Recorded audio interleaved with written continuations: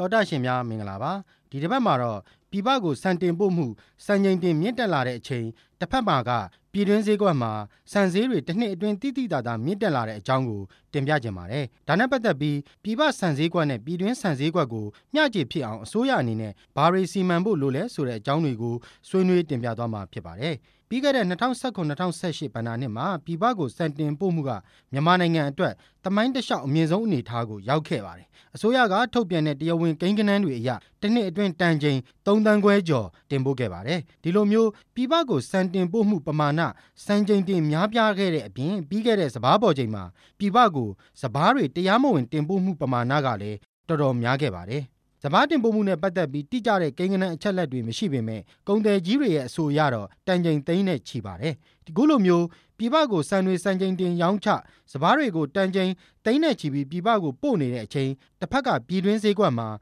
စံဈေးတွေတရိပ်ရိပ်တက်နေခဲ့ပါတယ်စံဈေးကွက်စည်ရင်းအင်းတွေအရပြီးခဲ့တဲ့တစ်နှစ်လောက်ကနဲ့လက်ရှိအချိန်စံဈေးနှုန်းတွေကိုရှင်ကြည့်ရင်ပြန်မြအနေနဲ့၄ ပုံတစ်ပုံလောက်ဈေးတက်လာပါတယ်စံကြောကောစံချမ်းကောစံအမျိုးအစားအားလုံးဈေးတက်လာတာဖြစ်ပါတယ်ဆက်လက်ပြီးတော့မြန်မာနိုင်ငံရဲ့တစ်နှစ်အတွင်းစံထွက်ရှိမှုပမာဏပြည်တွင်းစားသုံးမှုနဲ့ပိုလျှံမှုပမာဏတွေကိုအကျဉ်းသဘောတင်ပြလိုပါတယ်စံစပါးအသင်းချုပ်ရဲ့ခန့်မှန်းစာရင်းအရမြန်မာနိုင်ငံမှာတစ်နှစ်ကိုစံတန်ချိန်73 သန်း14 သန်းလောက်ထွက်ပါတယ်ပြည်တွင်းစားသုံးမှုက9 သန်း10 သန်းလောက်ရှိပါတယ်ဆိုတော့တစ်နှစ်ကိုစံတန်ချိန်3 သန်းလောက်ပိုတဲ့သဘောရှိတယ်လို့ဆိုပါတယ်ဒီစာရင်းအရဆိုရင်တစ်နှစ်အတွင်းမှာပြည်ပကိုစံတန်ချိန်2 သန်း2 သန်းခွဲလောက်အထိတင်ပို့မယ်ဆိုရင်ပိုလျှံမှုအောက်ရောက်နေသေးတဲ့အတွက်ဘာပြဿနာမှမရှိဘူးလို့ဆိုနိုင်ပါတယ်ဒါပေမဲ့2019-2018 ဘဏ္ဍာနှစ်ထဲမှာပြည်ပကိုတင်ပို့လိုက်တဲ့ပမာဏကစံတန်ချိန်3 သန်းခွဲကျော်နဲ့တရားမဝင်တင်ပို့လိုက်တဲ့စပါးတွေနဲ့ပေါင်းရင်4 သန်းနီးပါးလောက်ဖြစ်သွားတယ်လို့အကြမ်းမြင်ခန့်မှန်းရပါတယ်ဒါကြောင့်မို့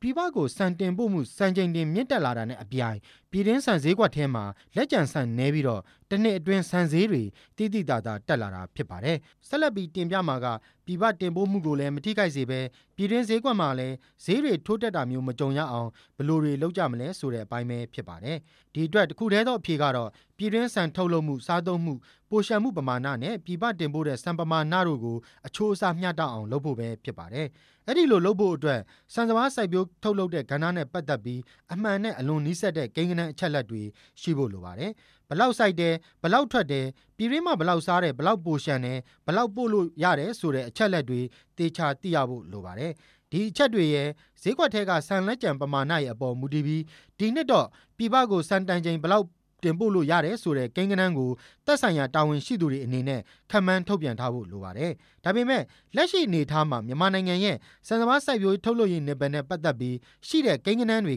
ကခန့်မှန်းခြေဆိုတဲ့အနေအထားပဲဖြစ်နေပါသေးတယ်။ဘယ်သူကမှအတိအကျပြောနိုင်တဲ့အနေအထားမရှိသေးပါဘူး။ဒီတော့ပြည်တွင်းစံစားသုံးမှုပိုလျှံမှုနဲ့ပြည်ပစံတင်ပို့မှုပမာဏတွေကိုအချိုးအစားမျှတအောင်ဘယ်လိုလုပ်ကြမလဲဆိုတာကိုဆက်ပြီးစဉ်းစားကြည့်ရအောင်ပါဒီအတွက်အဖြေကတော့ရှင်းပါတယ်တိကျတဲ့ကိန်းဂဏန်းတွေရှိအောင်လုပ်ဖို့ပါပဲစရင်ကောက်တဲ့အခါမှာတော့လက်ရှိကိန်းဂဏန်းတွေကိုအခြေခံပြီးခန့်မှန်းခြေရန်တုပ်ဆိုတာမျိုးမဟုတ်ပဲတည်တည်ချာချာစနစ်တကျပြန်လည်ကောက်ယူဖို့လိုပါတယ်ပြီးရင်ရရှိလာမဲ့ကိန်းဂဏန်းတွေကိုအခြေပြုပြီးဇန်ထုတ်လုပ်မှုပြည်တွင်းစားသုံးမှုနဲ့ပိုလျှံမှုပြည်ပတင်ပို့မှုတို့ကိုအချိုးအစားမျှတအောင်လုပ်ဖို့လိုပါတယ်ဒါပေမဲ့အဲ့ဒီကိန်းဂဏန်းအချက်လက်တွေမရှိခင်ရေတိုအတွက်အဖြစ်နိုင်ဆုံးကတော့တန်ချိန်2 သန်းခွဲလောက်အထိတင်ပို့ရင်ပြဿနာမရှိဘူးလို့ခန့်မှန်းထားတဲ့အတွက်တန်ချိန်2 သန်းခွဲမရောက်ခင်အထိလွတ်လွတ်လပ်လပ်တင်ပို့ခွင့်ပေးသင့်ပါတယ်ဒါပေမဲ့တန်ချိန်2 သန်းခွဲနာကတ်လာပြီဆိုတာနဲ့ဈေးကွက်ထဲကဆန်လက်ကျန်အနေအထားကိုဆန်ကုန်တဲ့အသင်းအဖွဲ့တွေနဲ့ပူးပေါင်းပြီးတော့စင်ဆက်မပြတ်စောင့်ကြည့်ဖို့လိုပါတယ်ဆက်လက်ပြီးတင်ပို့တဲ့မပို့တဲ့ဆိုတာကို